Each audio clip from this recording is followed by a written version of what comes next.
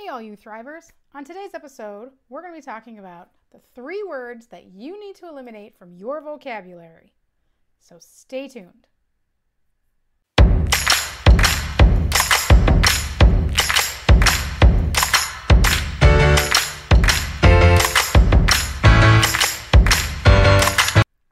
But before we jump into that, for those of you who are joining me for the very first time, my name is Christy Richardson. I am the author and creator of Making Sense of Munchkin. As a special needs mom warrior, I help special needs parents just like you go from crazy till calm and from helpless to empowered. I want you to do more than just survive. I want you to be thriving. Today, we'll be talking about the 3 words that you need to eliminate from your vocabulary that can cause meltdowns. Now, if you know someone who has a child who struggles with meltdowns or tantrums, please take a moment and tag them or share this video with them. Thank you. Now, I don't know about you, but I couldn't stand it when my mother nagged me as a child. It was a constant stream of reminders on how to act, what not to do, and simply just sucked the fun out of what it's like to be a kid. Or so I thought, until I became a parent. I now understand why my mother had to remind me to do something 1,000 times. Now with the struggles that we face on a daily basis, I tread a fine line between helping my child or just being a ginormous nag. Let's be honest. Children do not like being told what to do. And the minute we use certain trigger words, their defenses go up like the walls of Fort Knox. Now, this shouldn't be a surprise to you. Do you like being told what to do? I didn't think so. Throughout our struggles with our daughter, we've had to change how we have to parent, and it's been a difficult change. However, with all of the wonderful practice that we've been given, my husband and I are very, very good at diffusing a situation rather quickly. One of the biggest things that we did was to remove 3 simple words from our vocabulary as parents. Can you guess what they are? Stop, no, and don't. These little words, these 3 little words, can cause major upsets. And why do they trigger us? Well, the biggest reason has to do with the tone that we commonly use and that we're setting up our child for potential disappointment. Who likes to be disappointed? When was the last time that you said one of these words in a happy tone?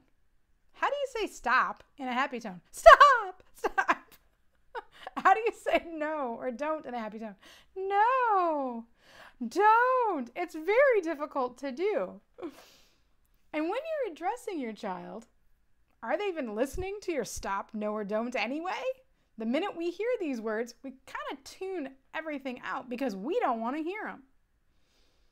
Also, these words do not help your child learn how to think about how their behavior is affecting the situation. These words do not offer them any guidance in a positive way to the behavior that we would prefer to see in the future and why we would prefer to see that. Remember, your child may not have control of their bodies and or their emotions at all times. Often, their emotions and their brains are on hyperdrive, making it very difficult for them to quickly process what they should be doing. And in most cases, they are also very poor at articulating their emotions and recognizing emotional and social cues of others around them. It's very common for a child under the age of 8 to have the developed skills to be able to self-regulate their moods. In other words, we need to help and guide them. So instead of throwing out the words stop, no, or don't, try to frame everything in a question. Give them a chance to think about doing. For example, my little Energizer bunny used to love to jump on our sofa. However, my husband and I preferred that she did not. this is how our conversation would go. May I ask what you are doing right now? My daughter, I'm jumping on the sofa. Me? Are you supposed to be jumping on the sofa? While she is still jumping. Samantha says, no. Me? Then why are we jumping on the sofa? At this point, my daughter would stop jumping on the sofa, a lot of times without another word, and would even sometimes apologize for using the couch as a bouncy castle. Later, as she would complete that, I would say, why are we not supposed to jump on the sofa? This question is critical because we need to help our child identify the cause and effect of their behavior while understanding why we're asking them not to do something. Now there's one last piece of the puzzle we still have to take care of. I need to recognize that my daughter is jumping on the sofa because her body needs that sensory input and she's bored. So therefore, I suggest an activity to help her with that, such as doing froggy hops around the room together, stomping like mean old dinosaurs, or using her hoppy ball around the house. You can also use things like jumping on an old mattress, using a crash pad, having her do push-ups, carry a heavy laundry basket, tons of other things. Meaning you still must address the underlying cause and the reason for the unwanted behavior if you want them to get what behavior we want to see in the future. Now, you might be thinking, but Christy, there are times I need to say the word stop. Yes, I agree with you. The word stop should be saved for situations that involve safety or emergency. For example, if you see a car coming and your child walking towards the street, then yes, stop is completely appropriate. Another possible situation is where there is an emergency that has arisen and the action that they're taking is hindering the actions needed for survival. Then stop is a very, very good word. I also believe that there are times that no is an acceptable word too, if it's in relationship to a direct question your child is asking. However, there's a caveat. Tone will be critical in this situation. For example, if my child asks if we are going anywhere today, I can respond with no with little risk of triggering an unwanted response. When it gets tricky is when they are asking for something that they want. In their minds, they've already decided and have the expectation that they're going to get this thing. Your answer could trigger a poor behavior response. So what do we do? Here's a great example. My daughter asked me if she could use some plastic wrap to place a film over the door to see if our dog would run through the plastic wrap. I know, it's kind of an odd request, right? She's has this desire to be a little prankster, and I am doing everything in my power to talk her out of it. Anyway, so how did I respond? I said, I would prefer that you not do this because it's wasteful to use that much plastic wrap and it may hurt the dog. Instead, let's find something else that you can do that won't be wasteful and not put the dog at risk. Now, did you catch what happened in that phrase? 3 things happened with this statement. 1, I declined her request nicely.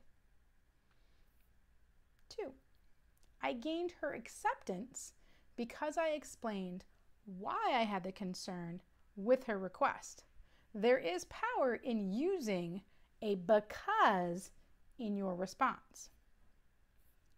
3, I gave an alternative by my willingness to help her find something else. Sounds easy. Not always, but you'll get better at it. Lastly, I am not a fan of the word don't. First of all, it's a demand word, and I prefer requestive phrases. Demanding things from our children is often a bullying technique. that parents use to get unwilling willingness from our children. However, I am not suggesting that you don't stand your ground on boundaries or expectations that you and your child have agreed to. Sometimes it's important to make sure that we're having them learn work ethic by standing our ground and getting them to follow through on things. The only time the word don't, may come into play is where I'm reading or reiterating directions and it's a caution. For example, do not remove the soap from the model until it is completely cooled, as it will fall apart. It's a caution.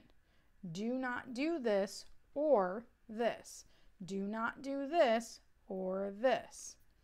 But again, it's a command. Do you see this? Do not do this. We're telling them that you cannot do something. It's a command. It's not, can you please refrain from doing that? That's a request. Now they can say no, and that leads to a different conversation. I know it'll take you a bit of practice, and I assure you that you'll fail quite a few times, but you'll get better. And keep trying. It makes a huge difference on the response we get from our children. I promise if you take out these 3 little words, stop, no, and don't, from your parenting vocabulary and start asking your kids about what they're doing, you'll create a wonderful, positive learning opportunity for your child and more peace in your household. Do you use a similar technique? Comment below. Let's help each other. I hope you found this video helpful, and if so, I would appreciate a big thumbs up. Make sure you also subscribe to the channel, or you can check out the website at www.makingsenseofmunchkin.com for more help. Until then, I'm Christy Richardson. Keep on thriving.